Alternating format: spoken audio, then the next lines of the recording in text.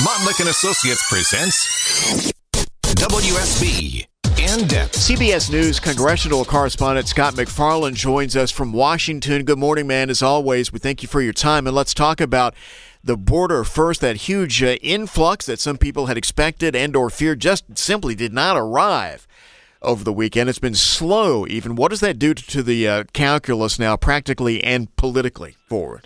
Well, Republicans are still hitting that drumbeat on border issues this week here at the Capitol. They're going to have a vote starting tonight in the House Rules Committee on legislation, which would require deportation of any migrants who assault or are found to have assaulted police. This is this continuing message from Republicans as they see Title 42 fall and as they see this effort to pass more border security bills. But the question is, can any of this become law? And at this point, with the Democratic Senate and the Republican House, immigration-related legislation is just paralyzed.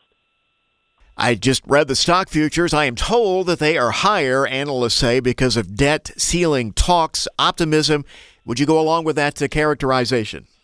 Well, there's another meeting tomorrow, and that's always a source of optimism when the sides are talking. The president and congressional leaders meet tomorrow at the White House, late morning or early afternoon. There are 2 weeks left until this deadline for a default.